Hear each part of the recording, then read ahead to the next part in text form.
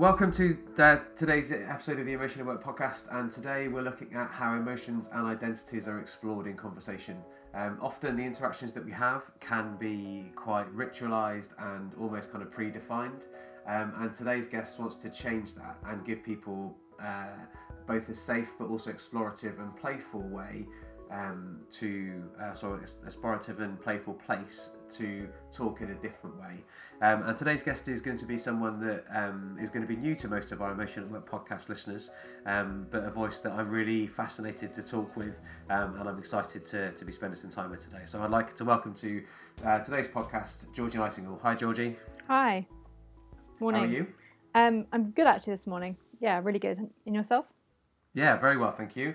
Apart from having a bit of a husky voice, which I said when we were kind of talking off air, might be, that might actually be better for the podcast, but we'll wait and see on that one. So, in my introduction, I talked about how you're looking to sort of play with the idea that interactions that we have can be ritualized and predefined, and that's something that we'll explore as we go. But I know that what you're really interested in is the way that people go about conversation and the stimulus that people can respond to.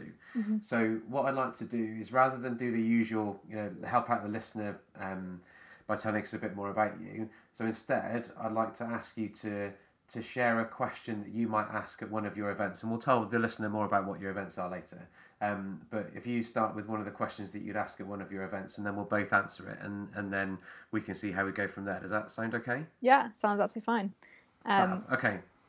Okay, cool. So I'll talk more about the structure of my events later, but this is a canapé question, so it's like an icebreaker question, which people would usually have about 5 minutes to answer with somebody that they don't know. Okay. And it is, what have you craved in the last week? Oh, what have I craved in the last week? So I've craved sleep.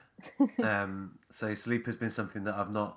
No, that's not true. I've craved quality sleep. So sleep's not quality sleep. It's something I've not had that much of in the past week.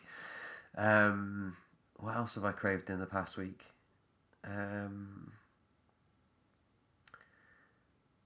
I think I've craved some help, actually. So some help and some support from other people. So I'm conscious that in my head, I often have lots of things that I want to do. I've got lots of ideas or lots of opportunities or possibilities or things that I want to be doing.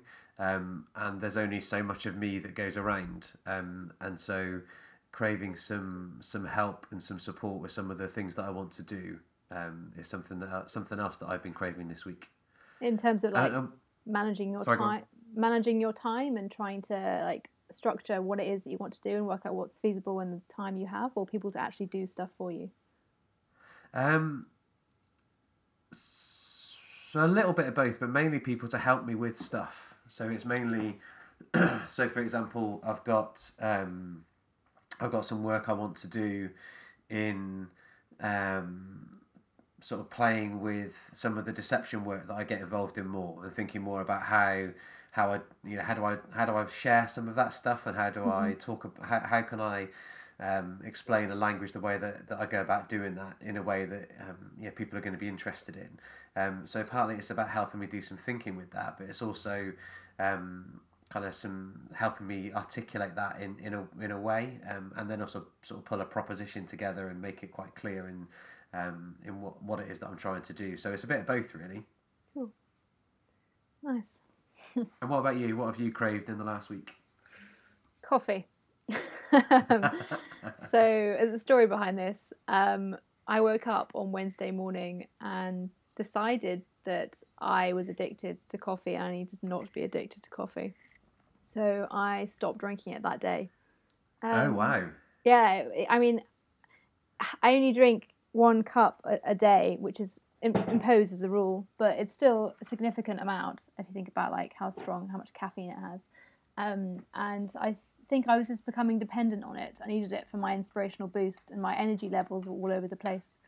And yeah, I think it's kind of controlling me, actually. So I just stopped, and then had a good 6 days of headaches and a little bit of nausea and unproductivity, and generally just feeling a bit rubbish. But I'm getting there. I'm now on day 8 now, actually. So, Okay. and I've coped. I've managed to go without coffee all that time, and I'm feeling quite good about that fact that I've been disciplined, and that I've managed through the worst part. I think I actually woke up this morning and felt okay. Just not like craving for my coffee cup.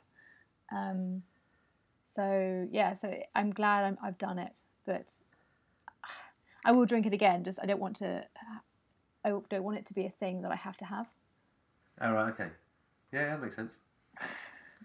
So yeah, something random. Wow. Okay.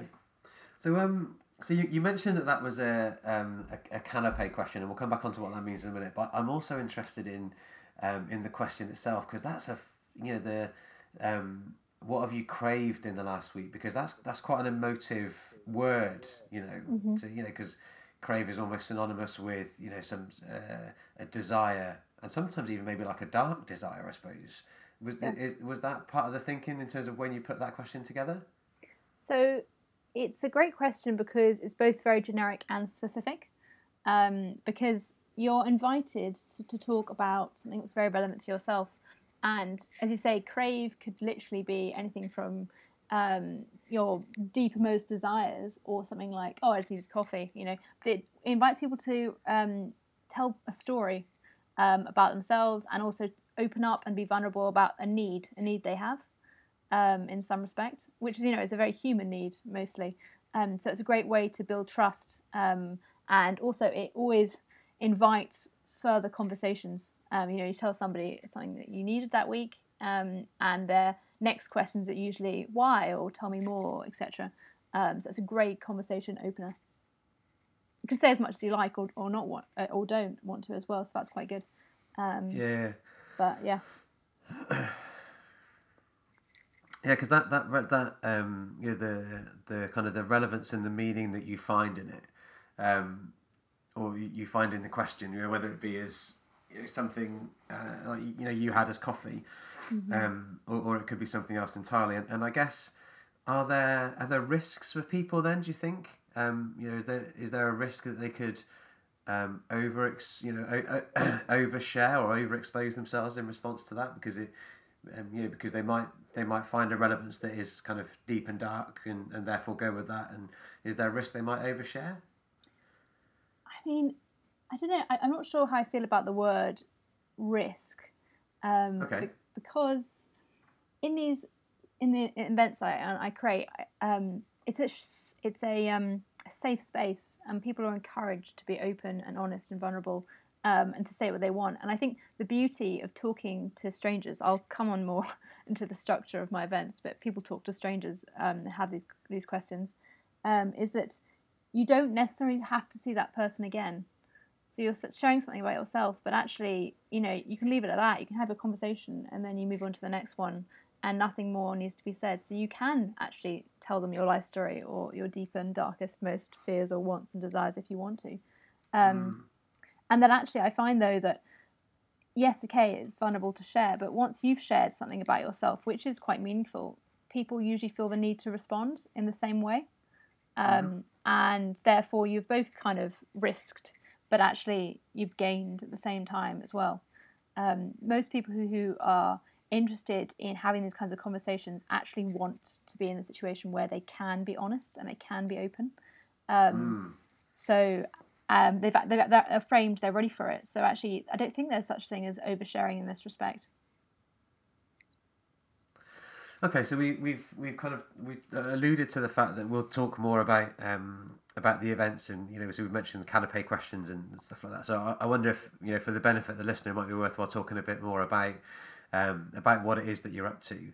So you founded a thing called Trigger Conversations. So do you want to tell us more about that? Sure, I am. Yeah. So Trigger Conversations are events that I run currently in London, monthly, and also special events. And they are for strangers to have meaningful conversations and real connections. I think that a lot of our conversations is very superficial.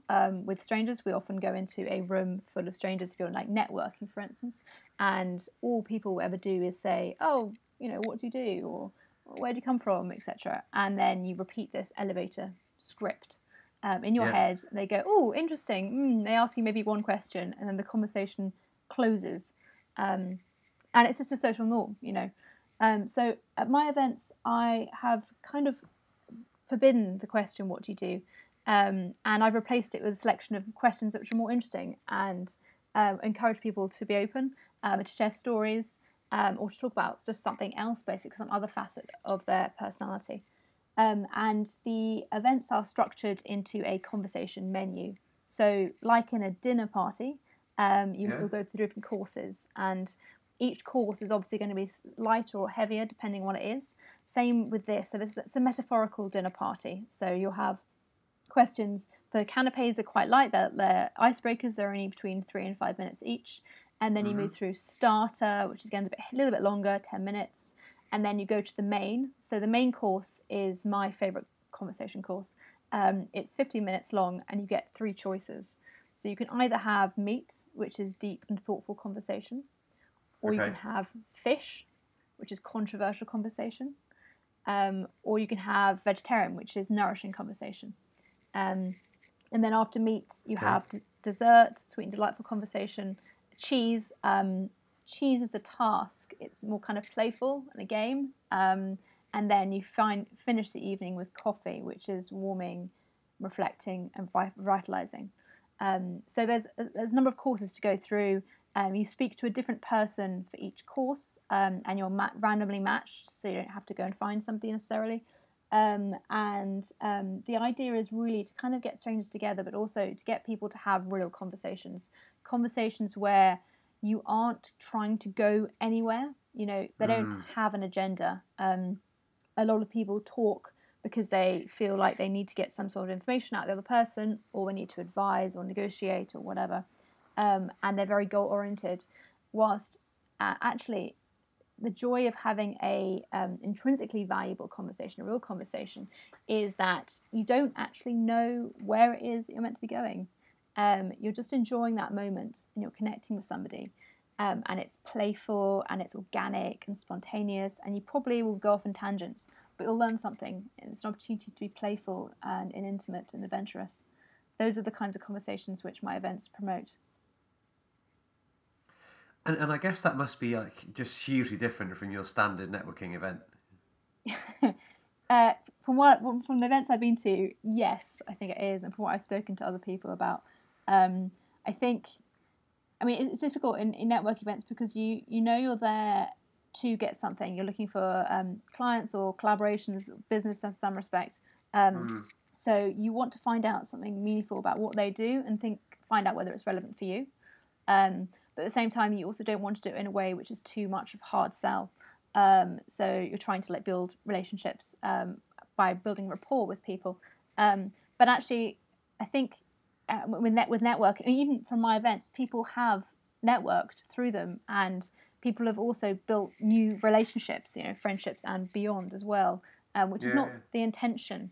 But it comes out of having a conversation where you're actually connecting with somebody in a real way. Like, you find that there's some sort of chemistry, and that is the foundation to any good relationship, whether it's networking or it's a friendship. So where did your sort of interest or your passion for this come from then? It's sort of funny, I suppose. It came from boredom, and Okay. and frustration as well.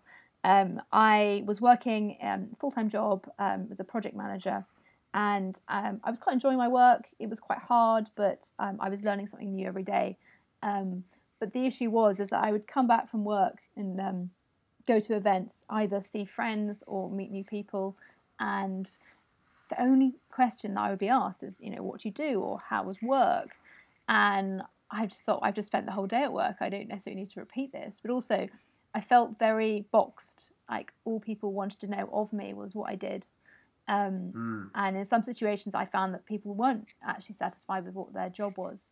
And that the conversations themselves just didn't make me feel very good. It was very unfulfilling. and I didn't feel like I actually met anybody, and it was difficult to actually build any relationships further from these events. So I was basically did some experiments to try and find out, to make things better. So I ran some parties where you had to bring a friend. So I tried to change the dynamic by changing the people, Okay. and that was good. And I get some new rules as well. So you had to like play host. Every time someone arrived, you were the next host. So that kind of changed things around, and it was good and it was fun. But I kind of felt like we were still stuck in these rigid structures of going back to social norms. What was expected for you to ask other people. So I realised from that I needed to create an event with new rules, with new structures. I needed it to be direct and say to people, this is what we're going to talk about. This is not what we're going to talk about. And I then my friend came up with that, suggested, why don't you have a conversation menu? And I thought, okay, that's great. And I thought, well, what does the menu include? There's a metaphor, and found some questions I thought would be relevant. And then just pitched it, put it out there on Facebook in October. And my first event, I had 10 friends and 10 strangers, and it was a huge success. So I just thought, okay, well, I've got to carry on and see where this goes. Okay. Now, I know that so we met through mutual studying when we were both doing our MSc in emotion, credibility, and deception. But I know you've also got a further kind of academic background in philosophy as well. So it kind of makes me wonder that actually behind sort of what's part of what's driving you is a bit more than just the boredom and the frustration. So is there something more to it as well? Yes, I am definitely philosophically minded. I really like to learn, and I really like to unpack things and get to a deeper, more meaningful level. So I guess I wasn't getting that after I'd left university, because I was in the working world. And I feel like, at least for me, the capacity to learn is something really should be there throughout your whole life, basically. And if you're not getting those kind of conversations in work, and you're not getting it at home, then you can kind of feel like very, I don't know what the word is. I can't think of the right word, but very non-energized, non-enthused in some respect. Okay. So I'm not sure. I think, definitely my philosophy has impacted this, and actually some of the questions are very philosophical in nature, especially when you get to the main course. You can choose not to have those kind of questions, but I think that it has impacted why I'm doing this. So I know we started with a canapé. And in part of the planning for the podcast, I hadn't suggested this as an idea, and it's just come to me as we've gone. So part of me wonders whether we should play with some of those other questions as we go, whether we should play with some of the other courses as we work our way through the podcast, just for to see how that, to just give the listeners some examples of the sorts of questions that can be asked, and some of the discussion that goes with it, and I'll put that to one side for a second, because I think that would be interesting to see how that goes. But if I bring us back to kind of why you do this, then, so and then why I've been really interested to get on the Emotion at Work podcast. So in terms of the role that emotion plays in those conversations that you then through trigger conversations, you're asking these different questions that are opening up different conversations that are happening between people. And how are you seeing that kind of working at an emotional level with the individuals that take part and the individuals that are taking part in the conversations that are happening? So I think in a kind of standard everyday conversation, I'm going to go with that's describing a conversation where, with a stranger, you don't know them, and you're kind of sitting in small talk territory. You don't reveal much about yourself necessarily. You talk about external factors, like the weather, or where you live. Maybe there's something around that area, and you're trying to find a mutual point of connection. But I think that what they don't do, therefore, is they don't invite you to talk about things that are about you. and about how you feel and how you think about particular issues or particular things that have happened in your life, so that they're not emotional. And if we're not talking about things that aren't emotional, we can have distance, and we are also not really connecting. We're not recognizing each other as a kind of as a human being. Everyone has ups and downs, and life is hard. And that the superficiality is just not. It doesn't allow us. The small talk doesn't allow us to get to a human level. So I think that it's really important in a conversation to share something of yourself. To let someone know that actually, you are human, and that you're interesting as well through that, and that also recognizing that makes you feel better and makes the other person feel better as well. And I know you've been sort of playing with the True Conversation events so far have been happening in from a sort of a public perspective. So you liken them to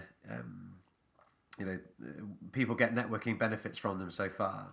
Have you played with doing any of this sort of stuff in the workplace yet? I haven't yet run any sessions in the workplace, but I have been speaking to some organisations that are interested in doing this sort of thing. Because I think that the issues are still there as well in organisations where people are working with each other but don't seem to actually have any conversations where they get to know each other. They're always about the task in hand and work, and therefore that they haven't built the strong relationships actually required when you want to have strong teams. I think this is especially important in project teams where you meet people quickly and you're required to work together intensively for a short period of time to achieve an end goal. So this is something which I am considering doing, so taking this True Conversations into organisations as a kind of workshop or an after work kind of drink setup things to just really invite people to actually get to know their co-workers. Yeah, because if the idea of conversation being ritualized, that's something that I agree. A lot of conversation is ritualized. It has, and we could both get incredibly geekily excited about some of the conversation analysis and the discourse analysis work that happens around how ritualized conversations are. Almost to the point where you can, with a high degree of accuracy, predict how somebody is going to respond to a question or a statement, because of its ritualized nature. And I think there are certain activity types, like networking is an example, where you're right, those scripts just run. So what do you do? That's so you can almost kind of script out how that conversation is going to go, and then both parties just become complicit to that, and off they go. But I do wonder though, maybe even more so in the workplace. Are there, certain activity types where that script will run? So let's think about, I don't know, like one-to-one discussions with your line manager, or as you were saying, initial discussions or interactions between project teams that need to come together, or even in team meetings and stuff. Yeah. So I can imagine that the sort of breaking some of those conventions or some of those rituals. Would make for very different and actually quite interesting and maybe meaningful conversations. Yeah, I think that's right. Actually, you mentioned rituals, and I think it's important to recognise that in the workplace, as a new activity type, as a new context, there are different rules. There are different rules to what you might get in your family setting or your friend setting or stranger setting, in that people feel they have to be professional more than anything. And they also feel like they're in some ways time pressured, especially in a meeting, you've got to get to the point. And that means that there's no invitation to actually do something, to find out about people, and to invest the time in the relationship building.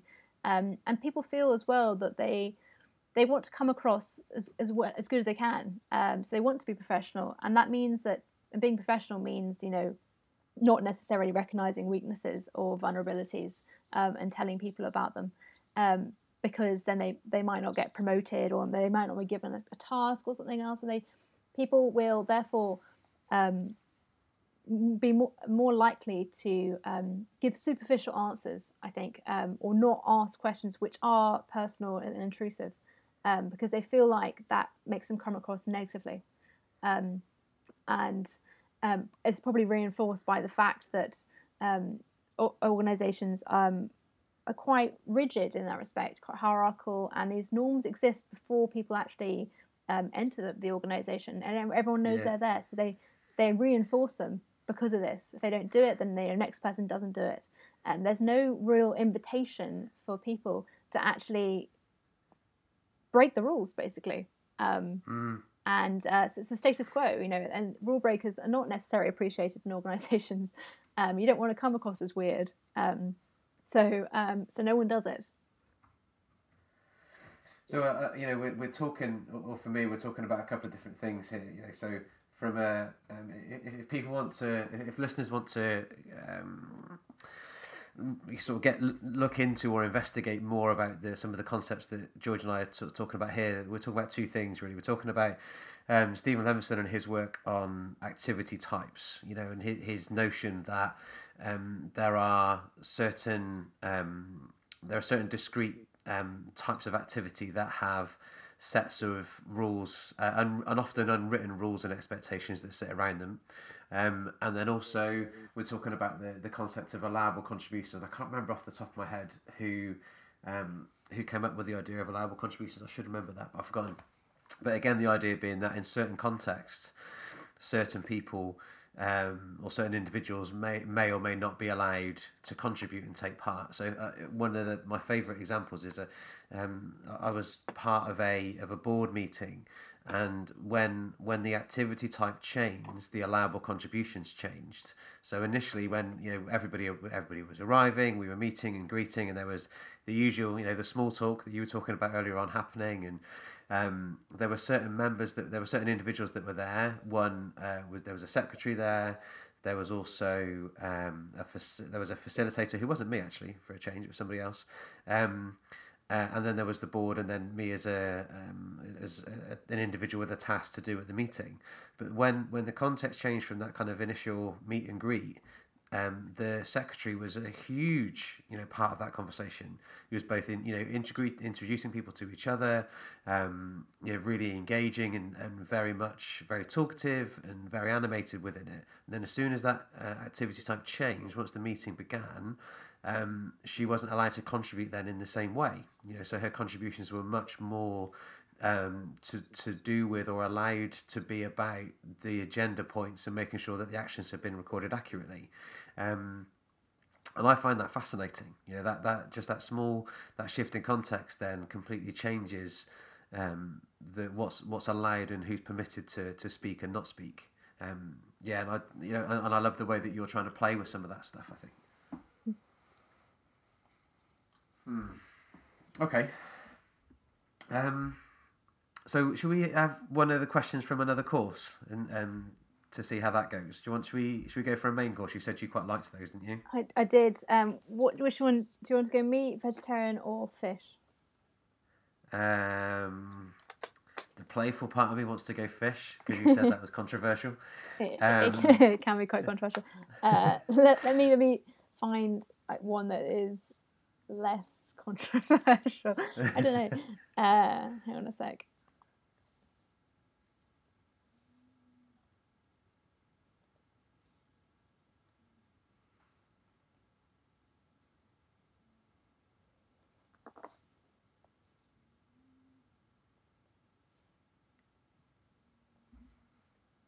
I just got visions of you flicking through your conversation cards. That is exactly what it is.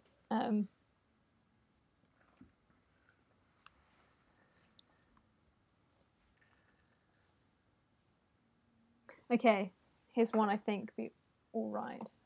So it's fish, which is controversial. Okay. What are or would be your faults as a parent? What are or what would be my faults as a parent? So I can go with what are rather than what would be. So one is patience. So I'm less patient than I should be, or than I would like to be. so especially when any of my children, but when my eldest in particular, doesn't do as I've asked, then my tolerance and my patience levels are a lot shorter than they should be, than I would like them to be. And I think my second one is going to be attention. So there are times where I am incredibly attentive. So where I'm wholly, fully, sort of, present in whatever it is that we're doing, whether that be, playing games, whether it be, chatting. But there are other times where I can let work, and especially, sort of some of my devices, whether it be my phone or my iPad. Yeah. There are times where I can let that interfere, where I think, actually, you know what, I don't need to be checking Twitter or checking my emails or writing down that particular thought that I've just had about this thing that I could do. I can put that away and just be more present. There was an article published, I think it was by the BBC this week, about some research that had been done asking children about the impact of parents' device usage, and that might be why that one is particularly front of mind, because I read that piece this week and thought, yeah, I can see me in that. I can see my relevance in that. I think most parents can probably, in our current world, it's very difficult to not be plugged in all the time. In fact, I think even just not as a parent, even as a friend or any kind of relationship, or you're seeing a family, to not look at your devices and not check on email, etc., and to have rules around like not doing it at particular times of the day or not working, especially as for instance for yourself, obviously, you define your work and you find when you do it, so the structures and the boundaries are not necessarily there in the same way. And I think in this world as well, we're probably going to be moving more towards that, where it's not necessarily certain where the line is, and work and play might even become the same thing. So yeah, I totally get that. Must be a real struggle. I'm not yet a parent, but I think when I am, I will struggle with that element of spending time with my children. I know from previous relationships that I can get into something I call task mode. Okay. Well, my ex used to call it task mode, which is where I am incredibly productive and I would just bam through my to-do list and go through work and get a real hit out of doing that. And sometimes it would just come and I just want to do it. And that meant, of course, any time we spent together wasn't really spent together. Because I would be doing something else. I wouldn't be present and with him and actually enjoying the relationship at that given moment. So I think there's definitely a risk for me that would transfer into my children's lives, especially if I'm continue to work self-employed, because the division between play and work isn't necessarily there. I also think that I have very high expectations of myself and of others as well, and I think that especially with children, you have to love them unconditionally. And it's not to say I wouldn't, but I think that you have to be appreciative of the fact that everyone makes mistakes and that, it takes a number of times to get something right. Maybe similar to you in that sense of impatience in some respect. I quite like teaching and helping people to learn. And I think that it's important I take that view with my children, that, it's just all part of the learning game, really. Yeah, I can empathise with some of those. With some of those. There was something that happened on the weekend that my eldest made a choice, and I was like, wow, that's not the choice I would make, and that's a choice that's got a lot of risk with it. And I did nothing about it, because I was, she needs to learn that if there is going to be a lesson to learn, she needs to learn that lesson on her own. Yeah. There are some things that you just need to learn, and as taking the choice not to get involved was quite challenging. I found that quite difficult to do. Did she learn the lesson? I don't know. We'll have to wait and see how it plays out over time. So it's something. So it's a choice that she made in the moment that has potential ramifications in the future. Right. So the lesson wasn't to be learned there and then. So it was a lesson on trust. So she shared some things with some people, and it's whether that will come back to where that trust will be honoured, I suppose, is the lesson that may or may not be learned as a result of it. It's true. Yeah, but bearing in mind it's a 10-year-old, so we're talking about 10-year-old girls. Will that trust be held? I don't know. We'll have to wait and see. And I guess although if it's not held, it might be hurtful, but actually that's the only way she can discover that, and that in life it's a very good lesson to learn at the age of 10 years old. So actually, you're very much doing her a favour. I hope so. That's how I framed it in my head anyway. Well, at least that's how I see things when I make terrible mistakes. I at least think, well, at least I've made them now. Before the ramifications were actually too high. Mm-hmm. So there's some sort of general narrative that we've played with a little bit. We've introduced a couple of times so far around the humanness of what you're trying to achieve in terms of trying to create more of a human and personal connection. And it came back to me because of what you were just discussing there around the boundaries between sort of work and home, and how they're getting more and more blurred. You're right. As self-employed individuals, we get the opportunity to choose when we work and when we don't work. We've got quite a lot of freedom in that. Whereas some people that work in organisations might, feel they're more, 9 to 5 or 8 to 6 or whatever that is. But there is a growing trend, I guess, for that to be blurred. So there are some of the work I do in terms of some of the thinking around presenteeism as a thing. The idea that to be busy and to be credible, you need to be at your desk doing stuff. Whereas there's a shift. I don't know if that's too big a word, but there's certainly a change in terms of actually should we look at people's output? Once we've agreed what it is that they're there to do, where they do it, how they do it, what time of day they do it, does that really matter as long as the work gets done and in a way that is appropriate and doesn't alienate people, or is both, yes, the work is done and it's also done in the right way, but actually when it's done and whether somebody does it from home or the office, does that really matter? So how I'm then linking that back to the conversation we're talking about is that in a way then building that deeper, more personal relationship and having more of a human relationship with others then actually is going to be more important in the long run, because that what those sorts of conversations do, or those relationships do, is help build trust. Yep. Do you think that's a fair summary?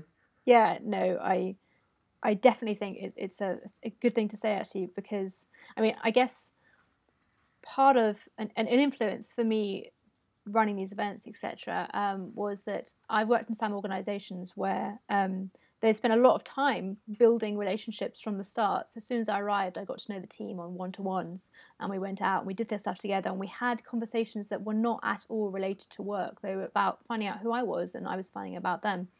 And what that meant is that we were able to work very closely and very intimately, and I felt able to approach them with questions and about things like I didn't know, I couldn't do, and to also feel like the teamwork I was doing was actually making a contribution. I was helping them out.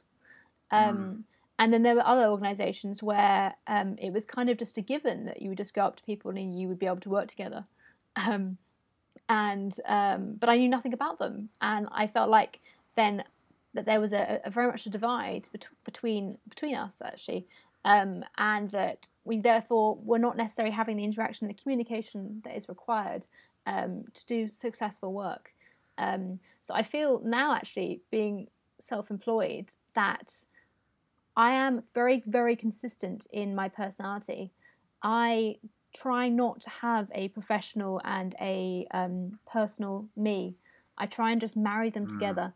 And I approach all people in the same kind of way, whether they're a vendor, or, you know, or I'm buying my coffee, or not buying coffee anymore. If I was buying, let's go green tea, buying my green tea, or there's someone who comes to my event, or they are somebody who I might be doing, you know, business with or collaborating with, is I'm always taking the approach of, okay, let's find out something about this person. Let's be curious, and let's build a rapport. Let's get to know them. And then from that basis, things will happen. And I mean, I found more and more that it just works. Like what I'm doing at the moment is very much built on networking as such, or building communities, getting to know people. So, for instance, with these events, 80% of people who come have already been to an event before, or have been told to come by a friend. So it's all completely word of mouth. And it's through building those relationships and encouraging people to get to know each other, actually, that has brought about their success. So I feel, yeah, I completely get it. You know, work and play, I mean, for me at least, they're kind of the same thing in some respect. And it's the same with relationships as well. They shouldn't be, these are my work colleagues, and therefore I would put them in one box and I would only talk to them about, you know, A, B, and C, and these are my friends. I feel like there needs to be some kind of at least crossover at some point between the two. Fine, you don't have to tell your secrets at work, but at least come across as a human. You know, be honest about what's going on in your life that's great, or what's going on in your life that's a real struggle. Yeah, and I agree with you in a lot of that, and also this, it's a real challenge. You know, the amount of work that's needed to for someone to work with their identity in that way, you know, mm-hmm. So to be able to merge those two. I mean, I remember for a long time there was a home me and a work me. Mm-hmm. You know, and I even remember not so long ago, probably three years ago, I'd gone out for tea, afternoon. No, it wasn't afternoon tea. No, it wasn't afternoon tea. But we'd been into a cafe that wasn't a cafe that specialised in tea rather than a cafe that specialised in coffee. And as we were walking across the road, someone said to me, everyone that I'd met through Twitter. Mm-hmm. So I think one person I was meeting for the second time, somebody was sort of for the third or fourth time, we were meeting socially from Twitter. And they said to me, so are we friends now? And I was like, you know what, I don't know if we are. Because this is, you know, this is a way, this isn't a way that I make friends, you know. So my friends haven't, you know, historically up to that point, my friends hadn't come from, you know, meeting somebody on Twitter, chatting with them, getting to know them online, then meeting them face to face, thinking they were all right, meeting them again, continuing to have a relationship with them. So it really challenged and redefined my kind of my view of friendship and where friends can come from. Because my answer was no, I don't. In my current categorization of friends, we're not. And one of the people that I was with, we still have a bit of sort of fun with it, where, you know, she'll say to me, so have you met any of your TANs recently? And when we talk about TANs, we're using that as a 3-letter acronym for my Twitter associate network, because I don't have friends on Twitter. Yeah. So I have TANs, as she calls them. But it really challenged my, you know, at that moment in time, it really challenged my definition of what friends were, and I had to then kind of almost rethink that and work with that to say, actually, am I going to redefine what my notion of friends and friendship is to include, you know, meeting others in this particular way. So have you? Are you going to call them friends, or are they still TAM? They're still TANs. Yeah. No. I definitely have some friends. I definitely have some friends that I've met, and some really good friends that I've met through Twitter. You know, some people that really help me both personally and professionally. So there's that. Again, there's that mix between personal and professional. And I guess if I then put myself in the shoes of somebody within an organisation, and maybe this could be a question for you from your experiences when you were going in that project working role, how comfortable were you and or others in renegotiating those lines between, getting to know someone as a person as well as a colleague? Yeah, it's a hard one actually, because there are certain expectations in those roles about, again, we talked about what you can ask and what you can't ask. And if you come out with something very obviously different, like, as you say, hey, nice to meet you, what's your greatest fear? They might, withdraw somewhat, or just think, what is going on here? So I learned, and I'm continually learning strategies to get in and ask things that are slightly more intimate, but also come across as very normal. So, for instance, rather than saying hi, how was your weekend, you could say something like, hi, how was your weekend? What was the most surprising thing that happened? And which is a slight change in the question, because you're asking something very specific and you're inviting them to think about it in a new way and to give you information which is not beyond the really nice, how was yours kind of thing. Yeah. And my favourite actually way of doing this is especially when I meet somebody new, is to use the external environment and use it as an invitation to ask them questions. Okay, tell me more about that. So again, we'll return to the coffee shop scenario. But this is a great place for testing ground, because you're having a conversation with the vendor, which is expected, but it doesn't have to be transactional.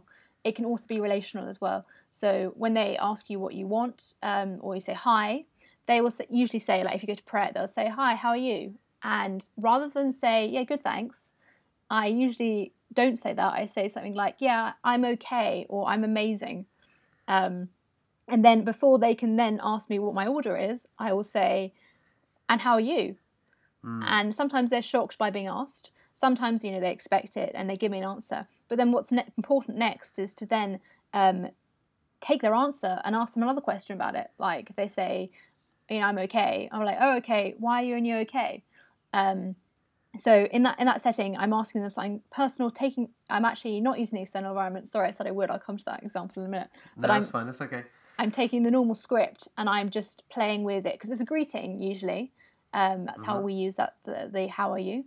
But actually, you can use it as an invitation for a conversation to find out about actually how they are. And in other settings as well, I tend to drop personal information. So, for instance, if I'm in Pret and it's the afternoon and I order a green tea, I say I'm just here really because I need my caffeine kick. Pretty tired.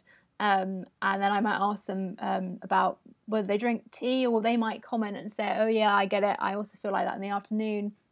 And that will lead off into a talk about, so the last one I had was in Pret. We were talking about different types of teas, and the girl was from Italy, and she was telling me how actually the English coffee or English tea was rubbish compared to theirs, and how they used to do shots of coffee every day, which then led into a conversation about her childhood in Italy.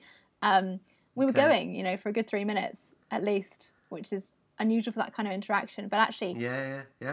We jumped from, this is a transaction where I'm going to give you something, to actually tell me something about yourself. And actually, not that this is the intention, but I've got quite a few free drinks out of this.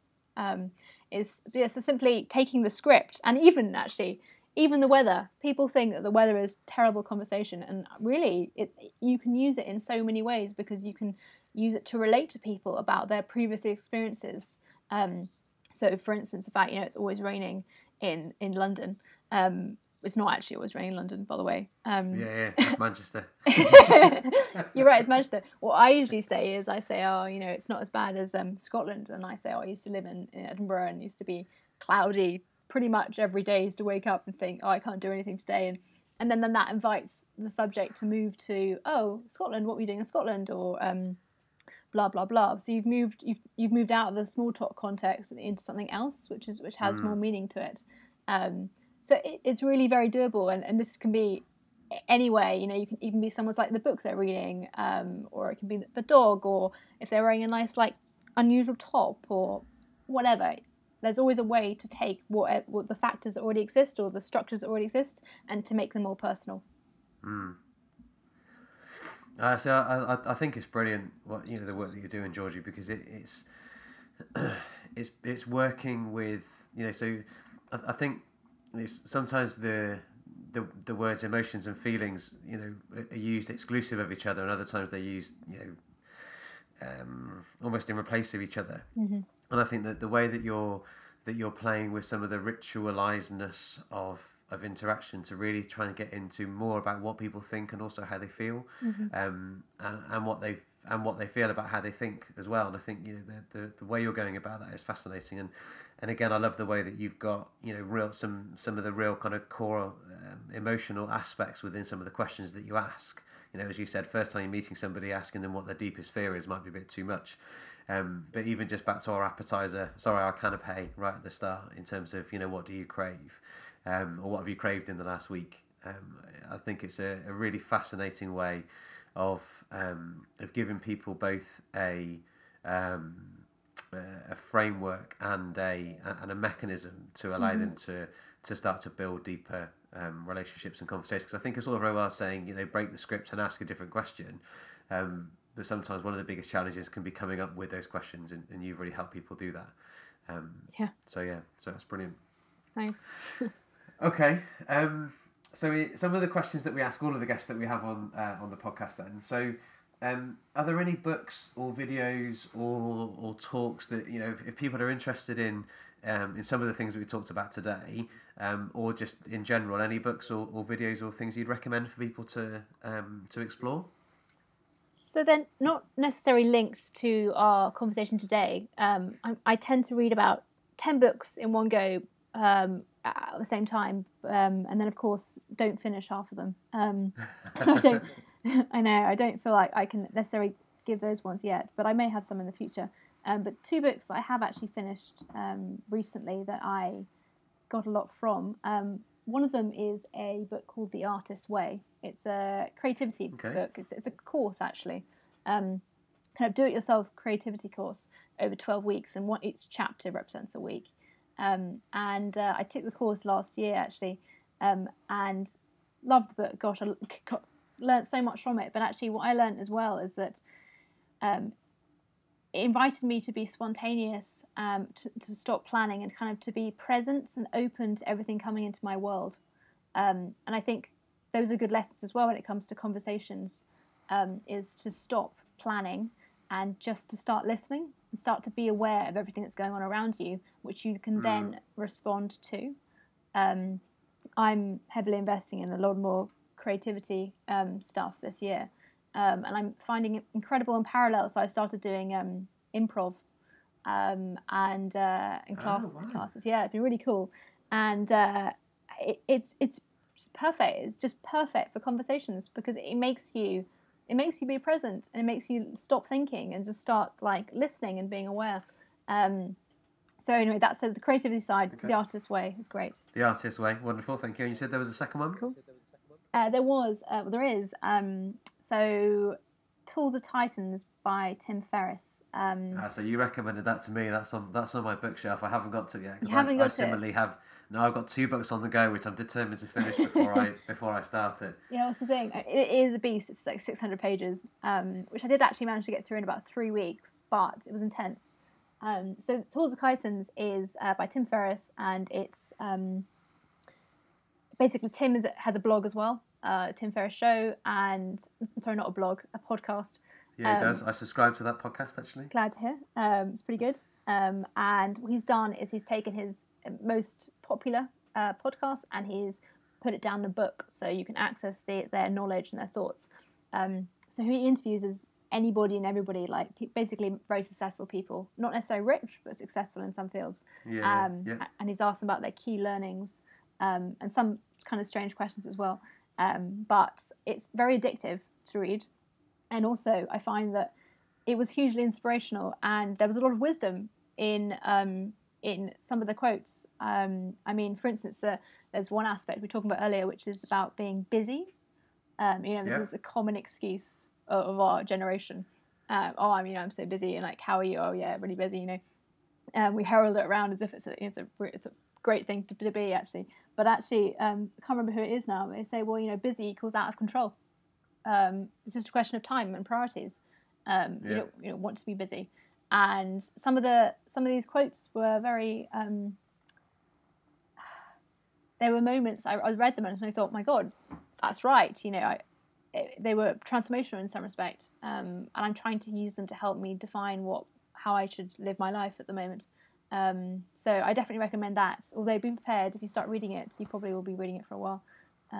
It's a really good book. Well, one of the things that I think I can't remember how you mentioned Tim Ferriss to me. Then I googled him and I found one of his blogs on speed reading, and I've been playing with that since then. So I thought, if I'm going to get to his book, I need to get more proficient at speed reading before I go. So I read one book recently, and I read it in about a day and a half. Now, granted, it's when we were on holiday and I didn't have any access to any internet, so I had no devices to distract me. But still, I was able to apply the stuff that he talked about, so it allowed me to both get through that book quickly, but also not affect any of my retention. So I found that I've still, retained the information that I read. It's not like I've just skimmed over it and it's not gone in. So I'm glad to hear that. I'm struggling. I did try some of his speed reading techniques, and actually I quite like taking time to read and process and really think about what I'm reading. So I'm not yet done over on that, but maybe I need to give some more practice. Maybe that's it. Okay. Anyone that you'd recommend us to get on the podcast? Any recommendations for future guests, do you think? So I had a thought about this, and I actually can't remember. I had somebody in mind, and I had completely forgotten, which is terrible. Well, that's fine. So you can let me know at a later date, and then we can. Part of the reason I ask is because it helps me to approach them and say, "Well, Georgie said that you'd be a brilliant guest," so it gives me an extra in. With that's them, true. so. Well, don't worry, Phil. I will definitely let you know anyway, and I can even introduce you. Fab, that'd be lovely. Thank you. That'd be wonderful. Okay, so is there anything else before I kind of bring it together and close? Anything else that you're thinking, feeling, want to say? One sec.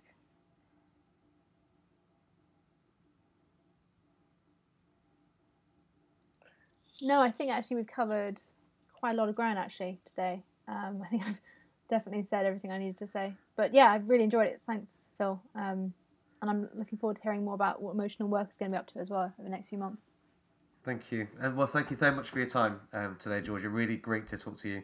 So if people want to find out more about you, how would you like them to get in touch with you? How would you like people to, if this triggers our listeners to want to, connect with you or find out more, what would be the best way to do that?